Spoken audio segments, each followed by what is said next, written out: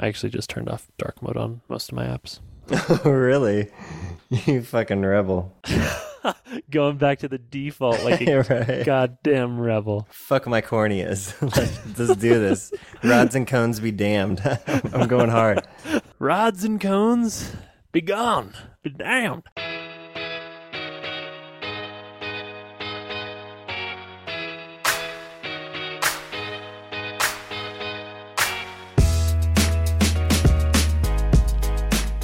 Welcome to episode 278, the first Design Details episode of 2019. I'm Brian Levin. And I am the 2019 version of Marshall Bach. New and improved. Yes, Did we just say that in unison? I think so. Yeah, it's new year, new me, man. Yeah, what's changed? Not a whole lot. You're a little bit lazier, maybe? Yeah, I actually shaved today for the first time since I went on break, so You're ahead of me. I'm saving that till the last minute. I'm excited about what the year to come and the exciting things that we'll have to talk about in the coming months, and yeah, it's gonna be good. I'm excited. Tell me your favorite or most memorable moment of our 2 weeks off of recording Design Details, aka the holidays. Most memorable moment. Actually, when we got back from visiting my family for Christmas, Virginia went on like a 3-day trip to a spa, which meant that I had the house to myself, me and the dog, for 3 whole days, and no work, no nothing. And I just sat on the couch and watched TV and movies and YouTube and stuff for 3 solid days. It was outstanding. It was glorious. I wish I could live in that time forever. I literally created like a pillow fort with blankets and shit. And, like, had everything Amazing. within reach and like all my charging cables and everything. I was like, I am plugging in and not leaving. Oh, that's incredible. Yeah. Nice. What'd you do? Like like go skiing or some active bullshit? Uh-huh. That was actually going to be my thing. Yeah, I figured. I don't know if I can say that today was the best day of the holidays, but it was a good day. So the holidays were great. I've been in Colorado for 2 weeks with family, and my girlfriend came for the second time, and we just had a super great time. Just relaxed. We went skiing. We opened presents. We ate good food. We cooked good food. But today has been particularly good. I drove to Keystone Ski Resort. I was second in line for the lift. I skied maybe 6 hours, 5 hours straight, and did almost 40,000 vertical feet, which is a pretty good ski day. I made it home when it was still daytime, so I made it home at 4, and I hot tubbed at my parents' hot tub, and then my mom made green chili pot pie, which was dope. And then I'm recording this, and after this we're going to go watch Indiana Jones, Raiders of the Lost Ark. So Dude, is today the best day ever? it sounds pretty good. Pretty good. All right, so we are back in 2019 with Design Details. And Marshall, I wanted to point out that today is a special day, I guess, for me and maybe for Bryn if he's listening, but we're recording this on January 5th, 2019. January 5th, 2015 was the release date of episode 1 of Design Details. So I've been doing this almost weekly for 4 years. Yeah, that's crazy. I'll ride these coattails. I'm cool with that. Quite an auspicious date to be recording on. This is cool. Feels good. Happy to be a part of the fam. Yes, I'm happy to have you part of the fam, Marshall. Well, on this special day, let's get into episode 278. Before we start talking about design and such, we want to thank a new sponsor that is supporting Design Details in 2019, and it is ReadyMag. ReadyMag is a design tool in the browser that lets you draw the design of a web publication and publish it online. You don't have to write a line of code, and you have complete creative freedom. So I first came across ReadyMag when a few episodes ago, I can't remember the exact number, I was talking about how sad I was that Claudio Guglieri took down his absolutely beautiful blog posts that he'd put on his website. They were these bespoke posts with custom artwork and photography and typography. I believe this was episode 273, Bespoke Artisanal Single Batch Blog Post. Holy shit, we even titled it after this. So I was really, really sad that he took those down. So after we recorded that, maybe we did this in a follow-up, but I reached out to him and I said, where did those go? Turns out he put them on readymag.com. And so we'll have links in the show notes where you can go and you should look at them. But I think this highlights just how cool ReadyMag is at putting a web publication online. You don't have to write a line of code. It is responsive, it's fast, it's high resolution, it is easy to get started, And I'm really, really excited to have them as a sponsor and especially to see what's possible just with Claudio's work there. So it is free. You can use it as long as you want. It comes with a library of over 1,500 fonts, advanced animations. You can have unlimited projects. But if you want a little bit more power, like a custom domain, if you want to upload your own custom fonts, if you want to have your own custom analytics, or even write your own custom code, if you are so inclined, you can upgrade to a paid plan. And the first 50 users who do so and apply the promo code Design Details are going to get 40% off their first payment. So the first 50 users, or the first 50 people who apply the promo code Design Details, all one word, you get 40% off. So that URL is readymag.com, but I highly, highly recommend going and just looking at what's possible with Claudio's case studies and his blog posts that he's preserved for eternity, I suppose, on ReadyMag. So that's readymag.com and use the promo code Design Details. But even if you're not getting on that paid plan, it is totally free to start with tons of awesome features right out of the box. So thank you to ReadyMag. Go check them out at readymag.com. Thanks, ReadyMag. I also want to call out that now that 2019 is in full swing, we would love to have more sponsors like ReadyMag so we can share good products with people who listen to Design Details. So if you are working at a company or you run a company that is hiring or working on a product that you want other designers to see. So if you would like to get in touch and talk about what's possible there, you can reach me at brian@spec.fm or get in touch directly with Sarah, our producer. That's sarah@spec.fm. So thank you, ReadyMag. And for anyone else who wants to join Design Details and become part of the sponsor family. That's it. That's all for sponsorships. All right. Well, hit me with some Twitter follow-up. What were people saying while we were offline? Yeah. Well, this one is near and dear to my heart. So Ravi Ajla, who is Ravi Ajla Design, he says, hoping in the new year you don't shy away from talking about UX and interesting features in video games. The problems us UX designers face in the video game industry are very similar to what product designers are facing in app design. And I could not agree more wholeheartedly, which is why I bring that shit up all the time. Relatively frequently, if not in the main body of the episode, at least recommending game-related things and One Cool Things, because it's all very much experience design, and I think there are so many parallels we can draw. So do not worry, that will continue to be a topic moving forward.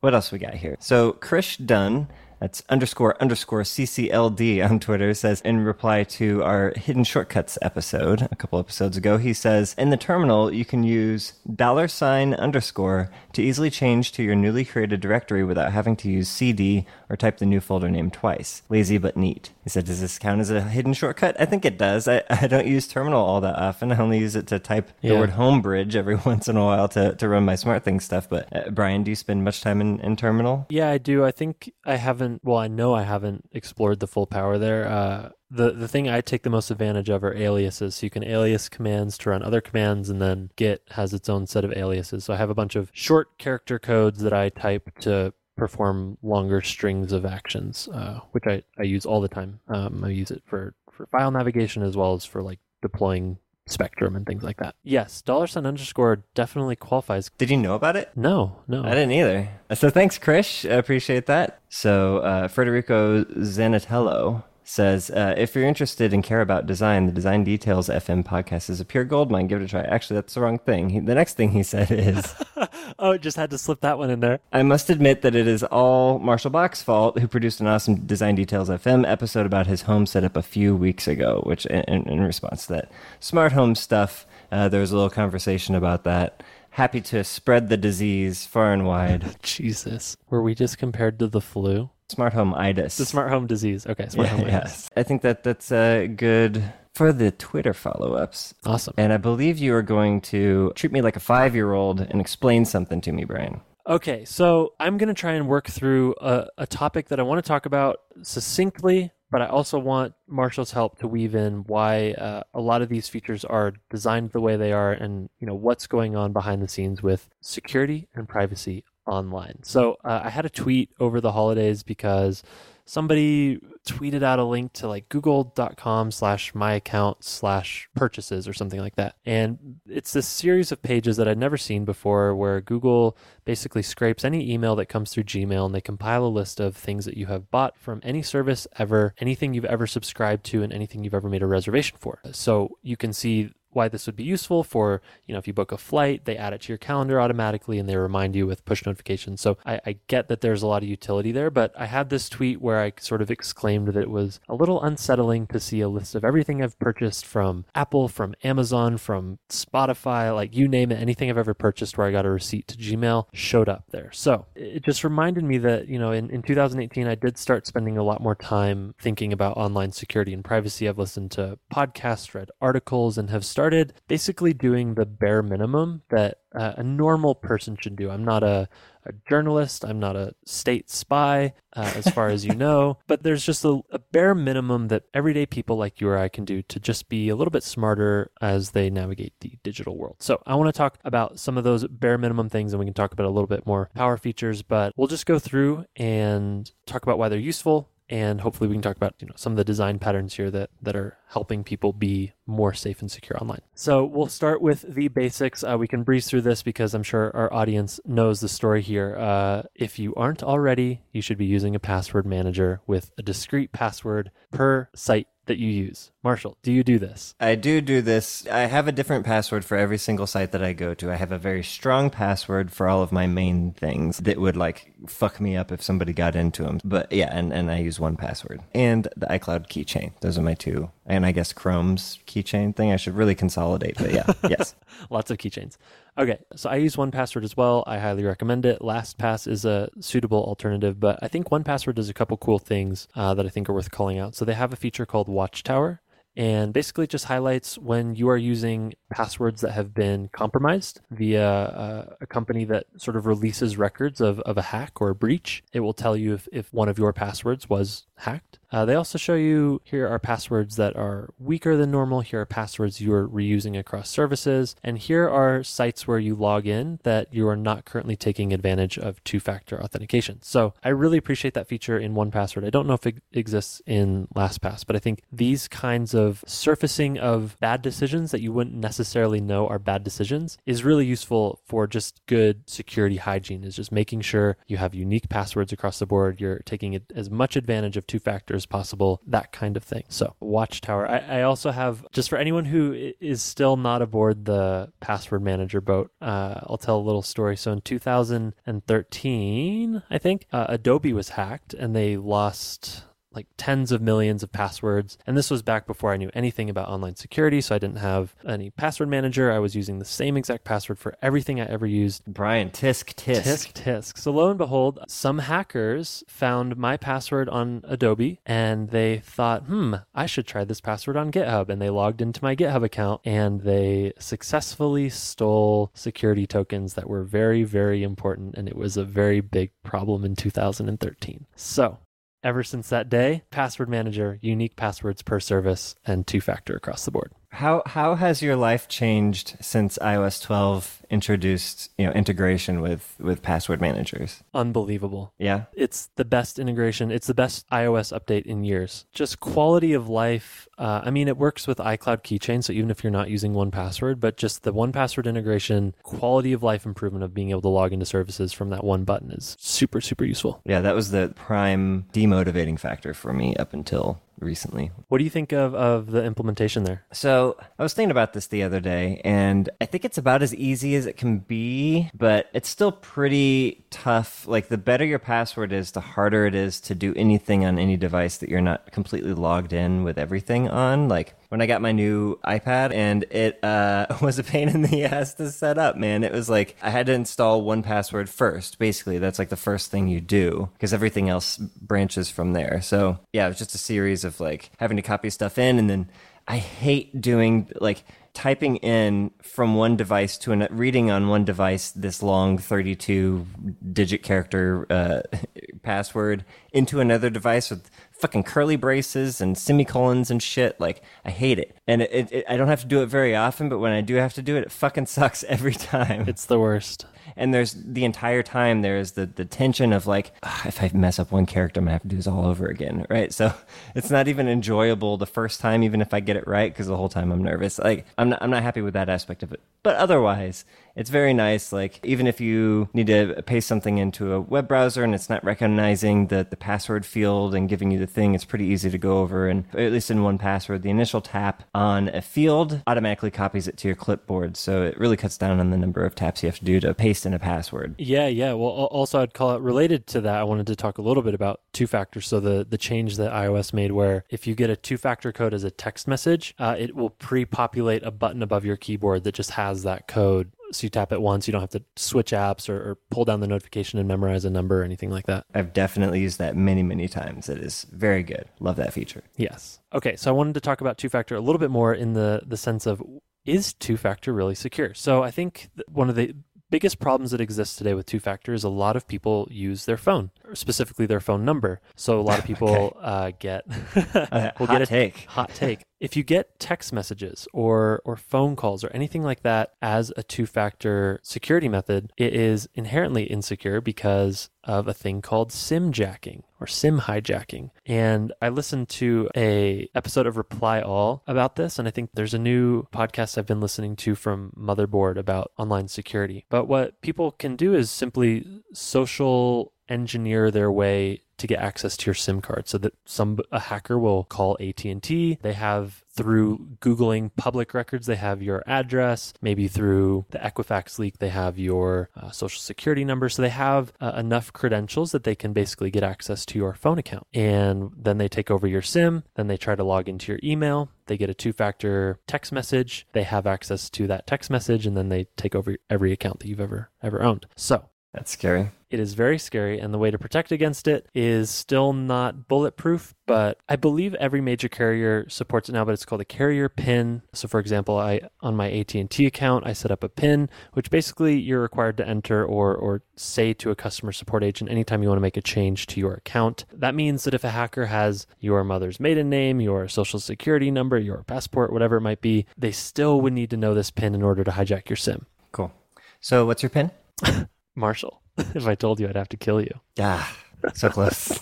So the note on two-factor is text messages and phone calls is actually less preferable to authenticator app like Google Authenticator or even just 1Password's built-in two-factor feature. There's some flaws to that, but it's still technically safer than a text, just because texts are unreliable, and then SIM hijacking is a very real thing, and having more control over that, the better. So for example, I think I have it set up so that anytime I log in with my Google account, I have to confirm it in the Gmail app. Is that a thing? Maybe, yeah. There's a lot of two-factor apps.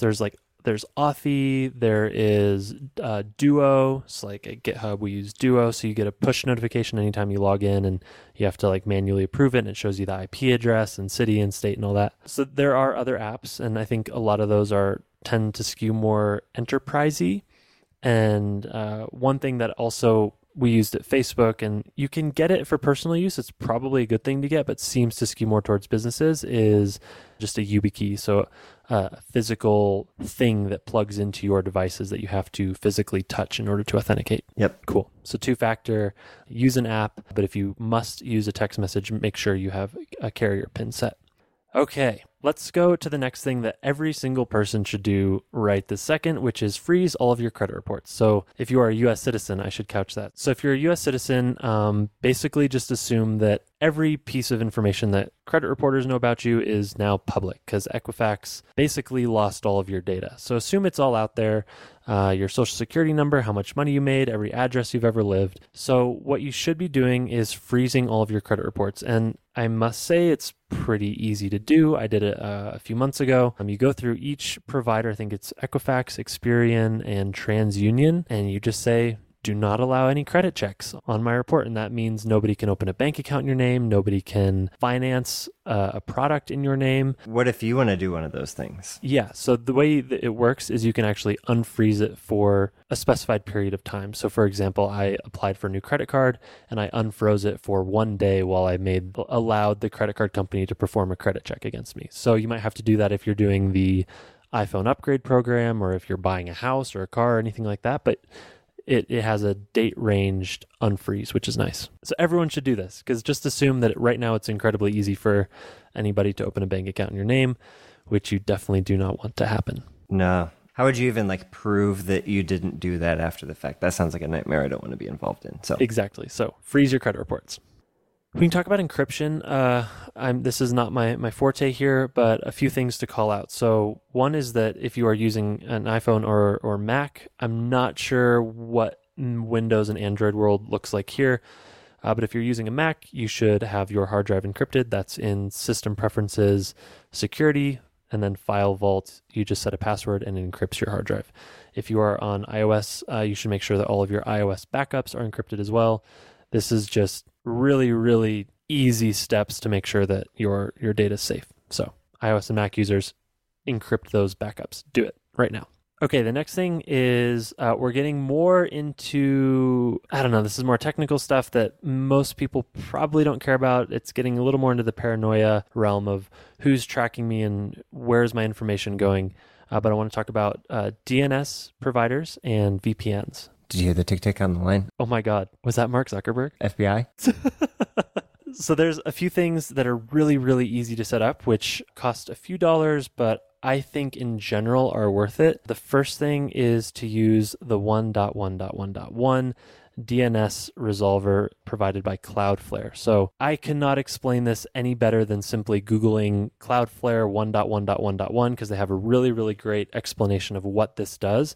But essentially what they're doing is providing more security and anonymous logging that sits between your device and an ISP. So instead of routing traffic through your Comcast provider where they track, websites that you visit, IP addresses, all this kind of stuff. But anyways, all this information flowing through ISPs is inherently insecure. You don't know where that information is going, how it's being resold. So you want to be routing your traffic through a different DNS provider. In this case, Cloudflare. I think this came out in 2018. It's 1.1.1.1. They have an iPhone app that does this automatically for you. And if you use a Mac, you can just configure your network settings to go through this DNS endpoint. And it is worth doing because it takes 2 seconds. And not only is it faster, so you're going to have faster resolutions on browsing the internet, but it's more secure and they only keep logs for 24 hours. How much is it? So that is free. Yeah. The second thing is a VPN. So I use iVPN. There are a ton of VPNs you can use. I use it on both my Mac and my iPhone. And basically what that does is masks certain patterns and information about the things that I'm using the internet for. So on my phone and on my computer, I can change my IP address so it looks like it's coming from a different country than it actually is. And it also does some encryption before it ever hits the network around making sure that, the web pages that you view aren't actually being transmitted in plain text. Again, I wish I was more technical in this realm, but I recommend reading why VPNs are valuable, how they can be useful. The technology has gotten super, super simple here. So just installing an iPhone app and I have the desktop app as well on my Mac. And it's just peace of mind that network traffic is being encrypted before it leaves my device. Yeah. I think I get encrypt.me through my Eero Pro subscription. Yeah. I have no idea what it does, but it's 3 letters that are supposed to be important for security. So I have that toggle switch on. Yeah. And then there's a bunch of others. And when I was in China, I had trouble with them because China's firewall is crazy. And I think I used ExpressVPN. So there's a bunch. They're all pretty good. I would just do your research on, who is the company that's providing this service? How are they making money? So for example, I chose iVPN because they're pretty transparent about who works at the company, how they use data. They give you really good controls, and then I pay them so I know that they're not reselling my data, or at least that's the theory. So, okay, DNS, VPNs, let's keep going. So this one is super paranoid, and we've talked about it a little bit on the show, and if you've ever watched Black Mirror, you know where this fear comes from, but I have a webcam cover on my computer. They cost like $2 on Amazon. It's a tiny little stick thing that has a little slider, a little slidey dot that covers your webcam, and you can slide it to uncover it for when you're taking video calls. I always leave it covered, and it's just peace of mind that somebody isn't silently turning on my webcam without activating that green light. Okay, a few more things I wanted to call out here, which I think are useful. Social media and location sharing. So, Marshall, you mentioned this the other day that you don't tweet when you're going on vacation. You always share things after the fact. Correct. For the very obvious reason that you don't want people to know when you are not at home. So there's a few other ways that people can know that you're not at home. And it turns out a lot of that is embedded in photos you take. And if you post photos anywhere online, even if it's not of a vacation, photos are tagged with latitude and longitude. So it's very easy to discern, this was not taken in San Francisco. Marshall is away from home. That is how iPhotos knows how to group albums by location. It's just storing that metadata every time you take a photo. So be cautious of that. Or I think you can disable that entirely if you're willing to forego that sort of automatic grouping and filterability of being able to search photos by location, which is kind of nice. But anyways, if you're tweeting photos, all that information usually is ending up on the social service itself. I'm not sure the latest on if Facebook or Twitter or Instagram is scrubbing any of that. My hunch is they don't, because I think they all maintain maps of where you're uploading photos from. So you can review some of those settings. If you're using iOS, just go into your privacy settings, review who is using your location, review who has access to photos, because those kinds of things can expose where you are at any given time. I included a link here also about it's worth taking a second to review who has access to your camera on your smartphone. So apps often ask for permissions.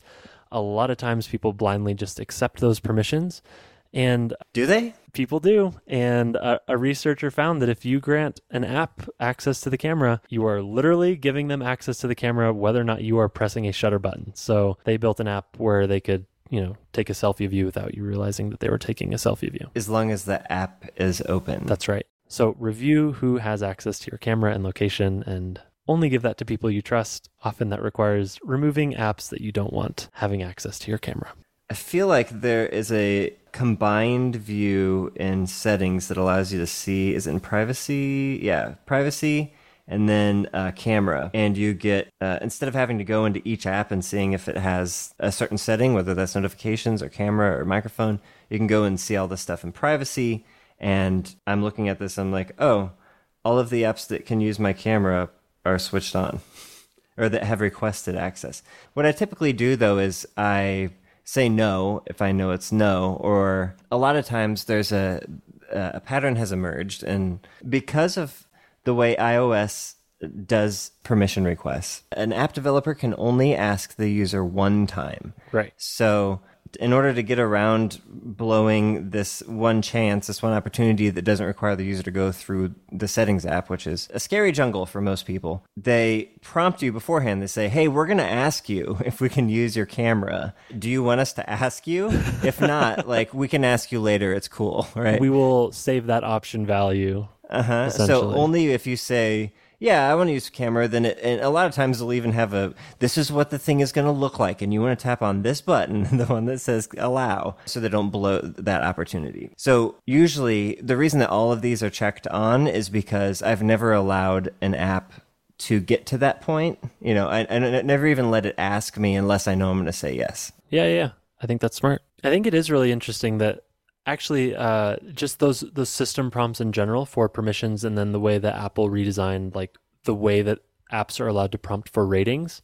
I think all of those in general are really favorable to consumers, especially the ratings thing. You get one chance, and there's a very consistent system dialogue to rate, and I think that probably had a huge net effect of more ratings on the App Store. Oh, I bet. Yeah. And it's also a dice gamble, right? Or it's a gamble. Tossing the dice, mixed metaphors. A dice gamble. It's one of those dice gambles where, now it's a lot easier for somebody to just really quickly give you stars without having to go into the App Store or any of that. Exactly, yeah. So, if your app sucks and you ask a user, hey, do you like my app, at the wrong time when they're feeling frustrated or something shitty just happened, it's real easy for them to give you 1 star, too. Because, let's be honest, it's either 1 star or 5 stars. Yeah, and I think that's where the design consideration comes in, is when to prompt for that, because there's probably certain patterns or certain durations of a user doing a thing that you have a pretty safe bet they're going to give you a good rating. For example, you probably shouldn't prompt for a rating after they submitted a customer support request through your app or something like that, Yeah, I think Apple has done a pretty good job of responding to a lot of these developer requests, because that was a huge one. So last thing I want to talk about is browsers. I use an ad blocker. There are arguments to be had on whether or not ad blockers are ethical when it comes to consuming free content. Okay, so I use an ad blocker. If you aren't, it makes the internet faster and more enjoyable to use. You will have to live with however your conscience responds to possibly taking revenue away from websites that give you content for free. So that is up to each person. I use them, lots of people use them, and the guilt doesn't keep me up at night. I want to call it specifically browsers to use in general. So I recently switched to Brave, which is a new browser. I haven't even heard of that. Oh boy. What's it for? Mac, iOS, Android, as far as I know. Brave spelled like the Pixar movie? Like the word brave.com. They got that URL. Yeah. This browser, so they just redid the entire design. They built it on top of Chromium in a recent switch in December 2018. So it looks exactly like Chrome. It is a very familiar experience. The settings pages look like Chrome. It behaves like Chrome because it technically is Chrome. But out of the box, it comes with a ton of privacy, security, and ad blocking features. I recommend this browser in my time using it, which isn't super extensive, but they're doing a couple cool things that I think is worth calling out. So one is they are integrating Tor into private tabs as an option. You can open a private tab in Tor. I'm not super familiar with Tor. I've never used it, but for people who are really, really concerned about privacy online, Tor is a browser that basically makes it impossible for companies and internet entities to track where traffic is coming from. So that is built smartly into Brave, and I use their mobile app now. I actually switched the DuckDuckGo app in my dock to Brave, but my default search engine is still DuckDuckGo on desktop and web. So I'm adding a little bit of hygiene there around like where my searches are ever allowed to go, even if I'm using a different app as the browser. But Brave is also doing something cool with their business model, which I think, Marshall, maybe is an interesting design discussion. But basically what they're doing is they understand this ethical quandary with ad blockers. And so what they're saying is if you turn your ad blocker off, you will start to earn credits. And you can then give those credits to sites that you read in the form of micropayment. So it's built on crypto, some blockchain technology. I don't know how this would scale. I don't know exactly how this will end up paying off for any publisher, because publishers have to sort of opt in to receive these payments from Brave. It's not very well known. But who knows, it could go that direction. But I think from a business model perspective, it is interesting because basically Brave is whitelisting ads that they think are good, that you wouldn't mind seeing. So Brave's making money for this free browser that they build. Publishers make money for displaying those ads on their website.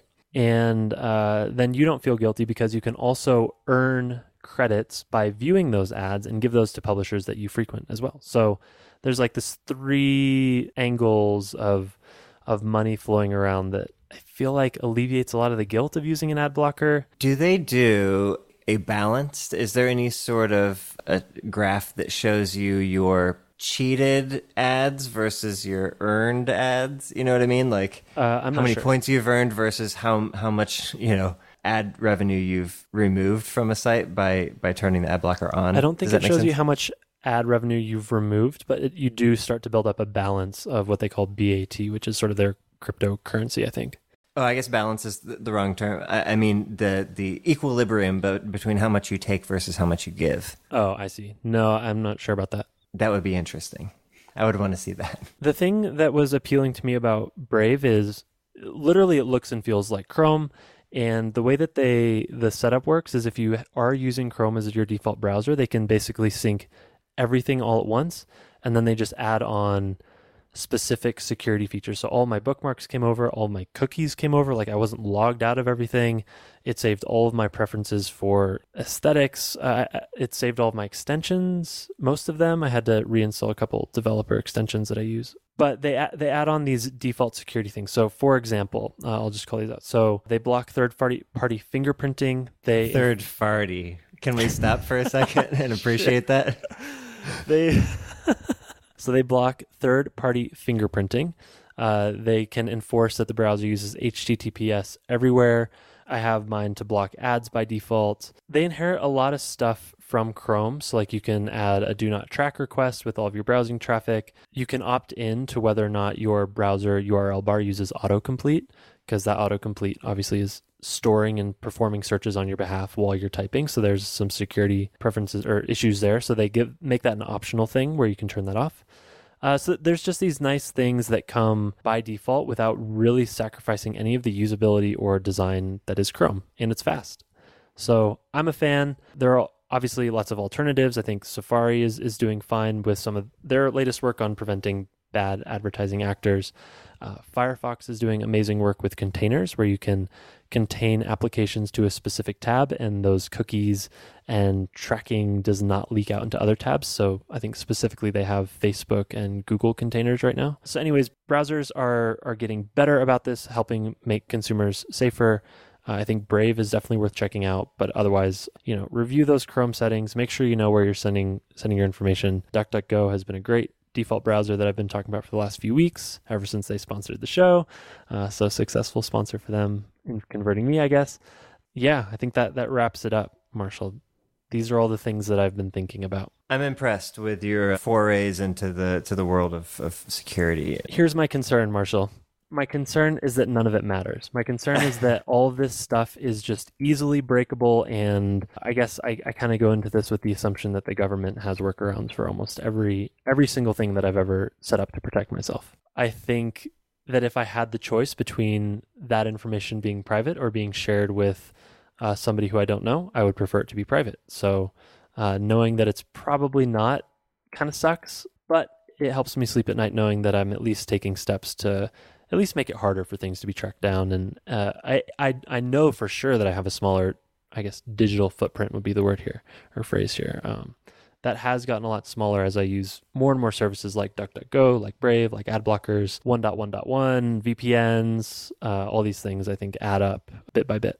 Do you feel like you're missing out on anything, like the potential interconnectedness of apps that you're no longer using or services you're no longer using? Do you feel that missing? Not yet. I think if I move off Gmail, I will start to feel that pain just for their like calendar integrations. I mean, for the most part, I've weaned off most other services that I just don't trust. So I don't feel like I'm missing out too much there. I feel quite at peace giving a lot of these things up. That's good. It's certainly a pattern.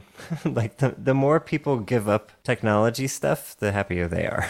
Yeah, in general, right? I've never gone on like a technology vacation or whatever it's called. Have you done that before? I go on camping trips where there's no cell service or outlets. That'll do it. That'll do it. Yeah. And do you come back feeling refreshed or? Yeah, every time. Do you think you could sustain that for an extended period of time? I don't think I want to sustain it. I think like to say all technology and screens are bad is, I think, foolish at this point.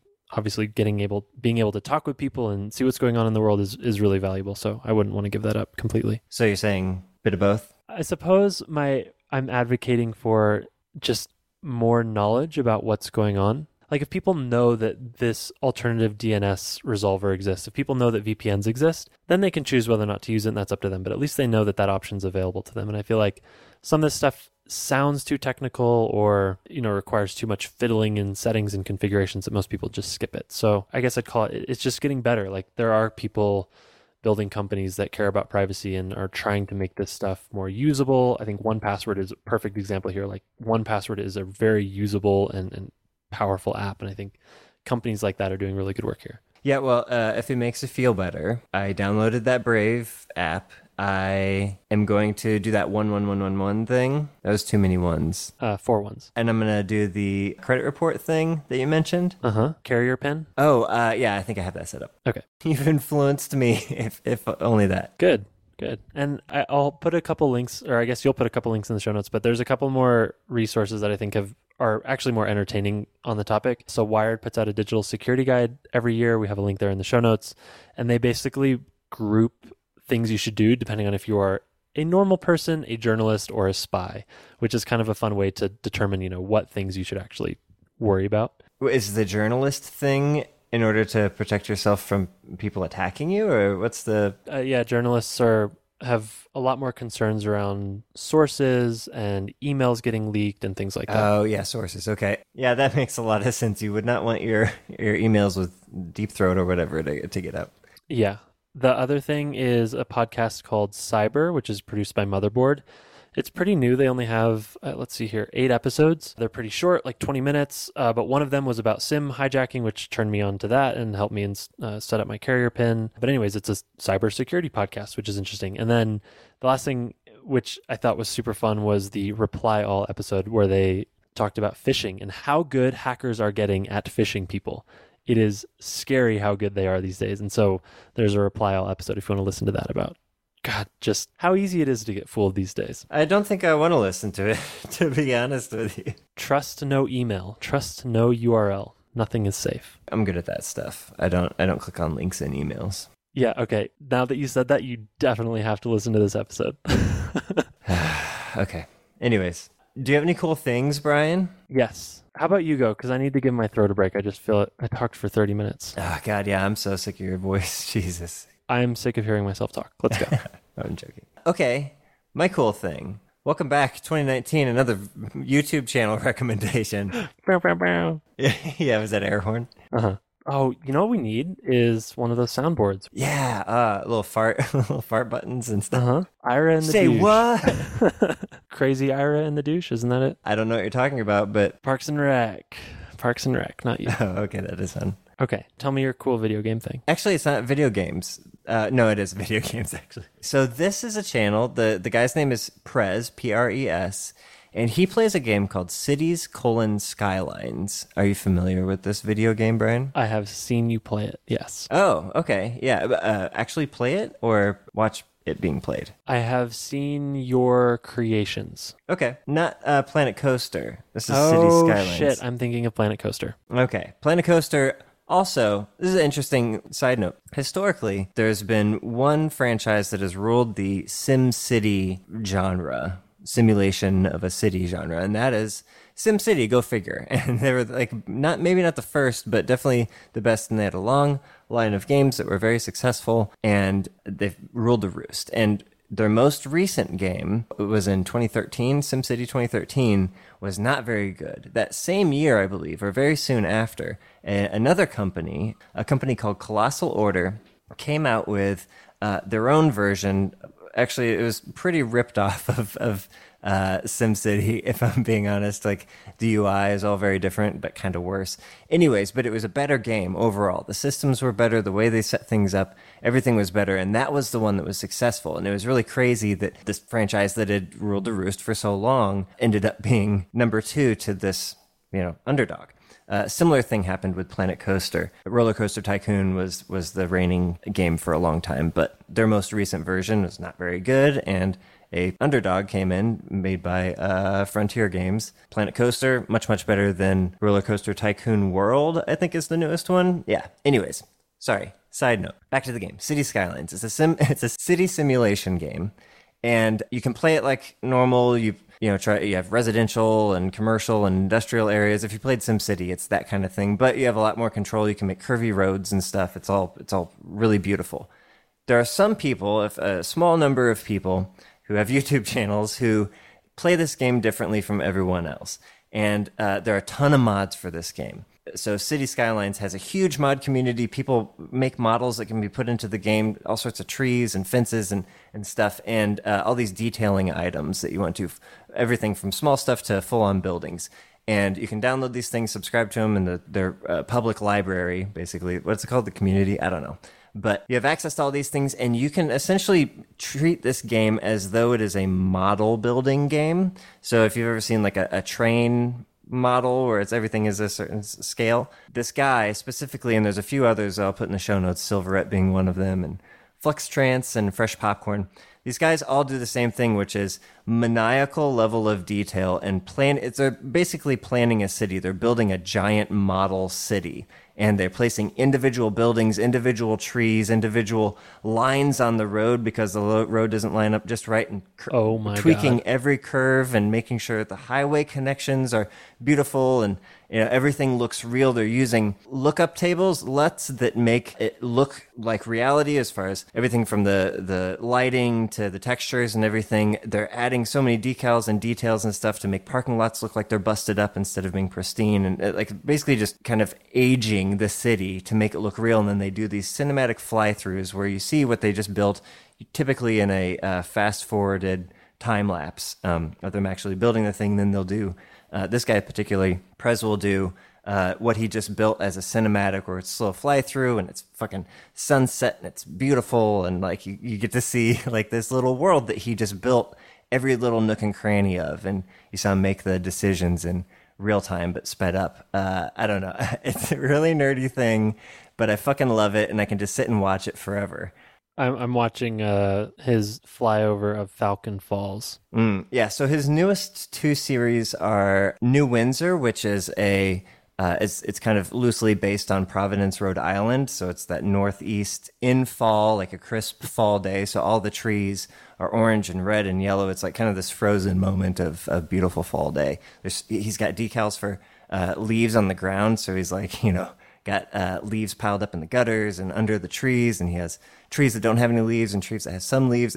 Really, really cool. There's another one called Calavera Beach, where it's kind of set on the Southern California coast type city based on Valencia or something like that. I forget exactly, but yeah, it's really cool. And they're totally different climates, right? Like totally different visual styles and different types of houses and everything. So the way the city's laid out, depending on the terrain, if it's hilly or not, if there's a lot of trees or if those trees are palm trees, it completely changes the look. And he tries to be realistic with everything. Links in the show notes. Fucking love this shit. These videos are, as always, blowing my mind. Well, one, that somebody has the patience to do this, but two, the outcome actually looks amazing. It's really nice. These guys spend thousands of hours on these huge maps. That hurts me to hear. And they just do it a little bit at a time, right? But it's like oh my God, their ability to maintain a larger view of the overall city and figure out what they want to do and how they want to hook everything up, because they very rarely go over and redo anything that they've already done. Like they put it down and it's finished. Cool. Well, this week, Kevin Clark of Layout FM fame, Layout Podcast, listen now at spec.fm. He tweeted, "Letterboxd feels like a social network from a much simpler time, in a good way." And I read that tweet and I said, what is Letterboxd? And why is there a social network that I've never heard about? And why is it good? And why is it simple in a good way? And so I looked it up, and it is basically a social network for watching movies loosely. But anyways, it reminded me of another app that I use called Watchlist, which is made by Keegan Jones. It's basically where I stored all the movies that I want to watch, and we pick from that list quite often every time we get together and watch a movie. So I think these are really cool. But Letterboxd is basically Watchlist on steroids, where you can enter, here's things I've seen, here's things I want to see. And what Letterboxd can do, in theory, if you pay for their pro account, is start to give you sort of stats and analytics, which I nerd out about the movies that you watch. And so I haven't upgraded to pro because they're missing some things that I think would actually be really compelling. Specifically, I think it'd be really interesting to be able to have a percentage complete for a actor's filmography, or like a director, or maybe even a specific production company, like being able to filter, like, here's all the movies that this actor's ever been in, and I've seen 90% of that. Yeah, how much have I completed my Kubrickian phase? Yes, yeah. Have I finished Wes Anderson? That kind of thing. I like this idea. We should build this app. Yeah, the world needs another movie app. But I do like that idea. So Letterboxd is really compelling to me. But also just from there's this completionist bug in me where it's like, if you can tap I've seen this movie and just go through this list of, yes, I've seen this, yes, I've seen this, yes, I've seen this, you build up this really beautiful library that feels impressive. Like, wow, I've seen a lot of things, and it brings up good memories. And that's actually what triggered me to want to rewatch Indiana Jones tonight. It's like, oh man, there's some good stuff here that I haven't seen in a long time. So after you found out about the Letterboxd thing, what did you do? I texted you. Yes, you did. Yeah. So I texted Marshall and I said, I think this is right up your alley. And you replied. Yeah, you're like, have you heard of this Letterboxd thing? I'm like, I just deleted the app a couple months ago because I'd had it for, it's been around for years. They have like an Apple TV app, which I think I told you about. I can't believe I'd never heard of it, or you never told me about it. But I totally, the reason that I have the app is because I have those same feels of like, yeah, just let me tap through and go, seen it, and amass this collection, right? Which they do a really good job of just feeding you movies. Like you can scroll through if it's the same as what it was when I did, is like you can just scroll through this list endlessly, and you don't have to search for stuff. They'll just feed you stuff, and I think it's based on what you've already seen. They'll show you other movies you've probably already seen. Is this accurate? Yeah. So I went through that whole process, but then I never really touched it again. But you do a lot more manual curation of your movie stuff than I do.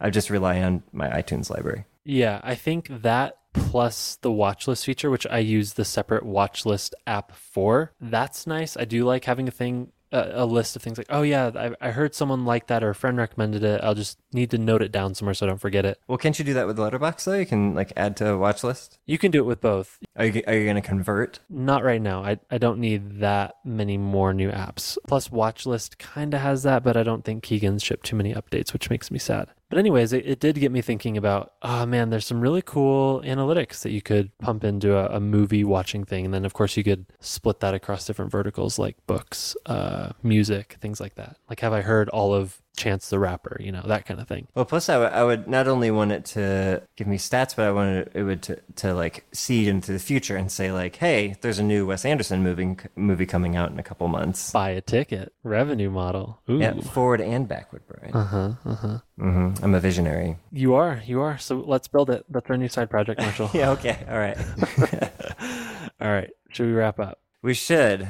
Well, it was a bit of a paranoid first foray into the new year, but I think it was a good one. One that I derived much value from, Brian. I hope so. I think there's a lot to talk about on the design side of this that we didn't get to cover, but maybe we can cover that incrementally bit by bit. I think this is just in the same way you had the smart home sort of brain dump, here was a privacy sort of primer for people in 2019. So maybe we can spend more time in the future talking about the design of certain features there. Yeah, for sure. Add that to the list.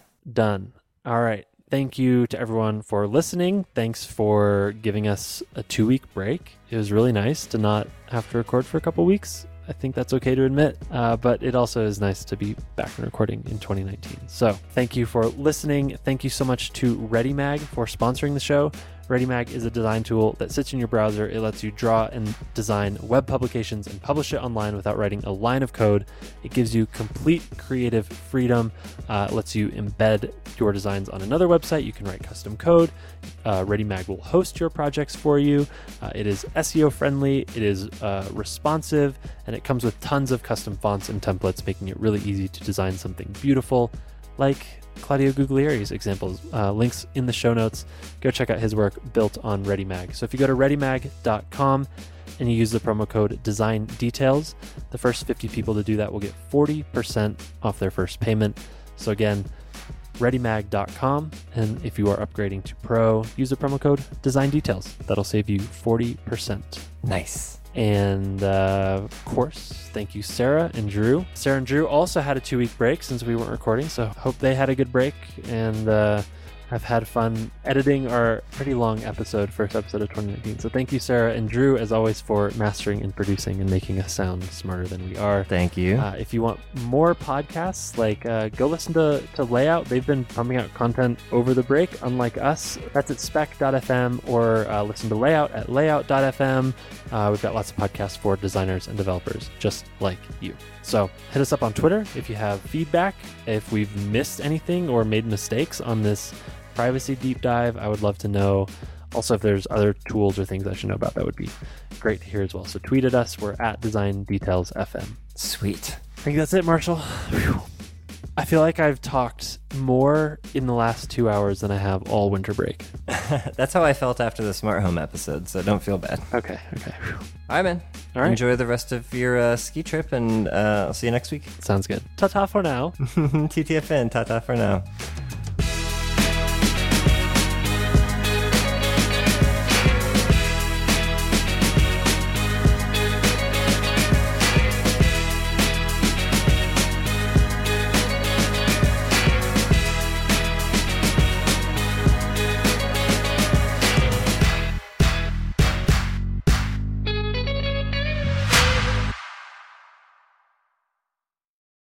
Oh man, it's been a while since I've heard that. It's old school Winnie the Pooh stuff. What? TTFN, Ta-ta for now, that's Tigger from Winnie the Pooh. What? That's Winnie the Pooh? I thought that was just AIM. Oh my god, Brian. Holy shit. TTFN, Ta-ta for now. I'm pretty sure that's a Tigger line. Okay, when I get back, we're going to watch 6 hours of Winnie the Pooh. Sound good? Cool.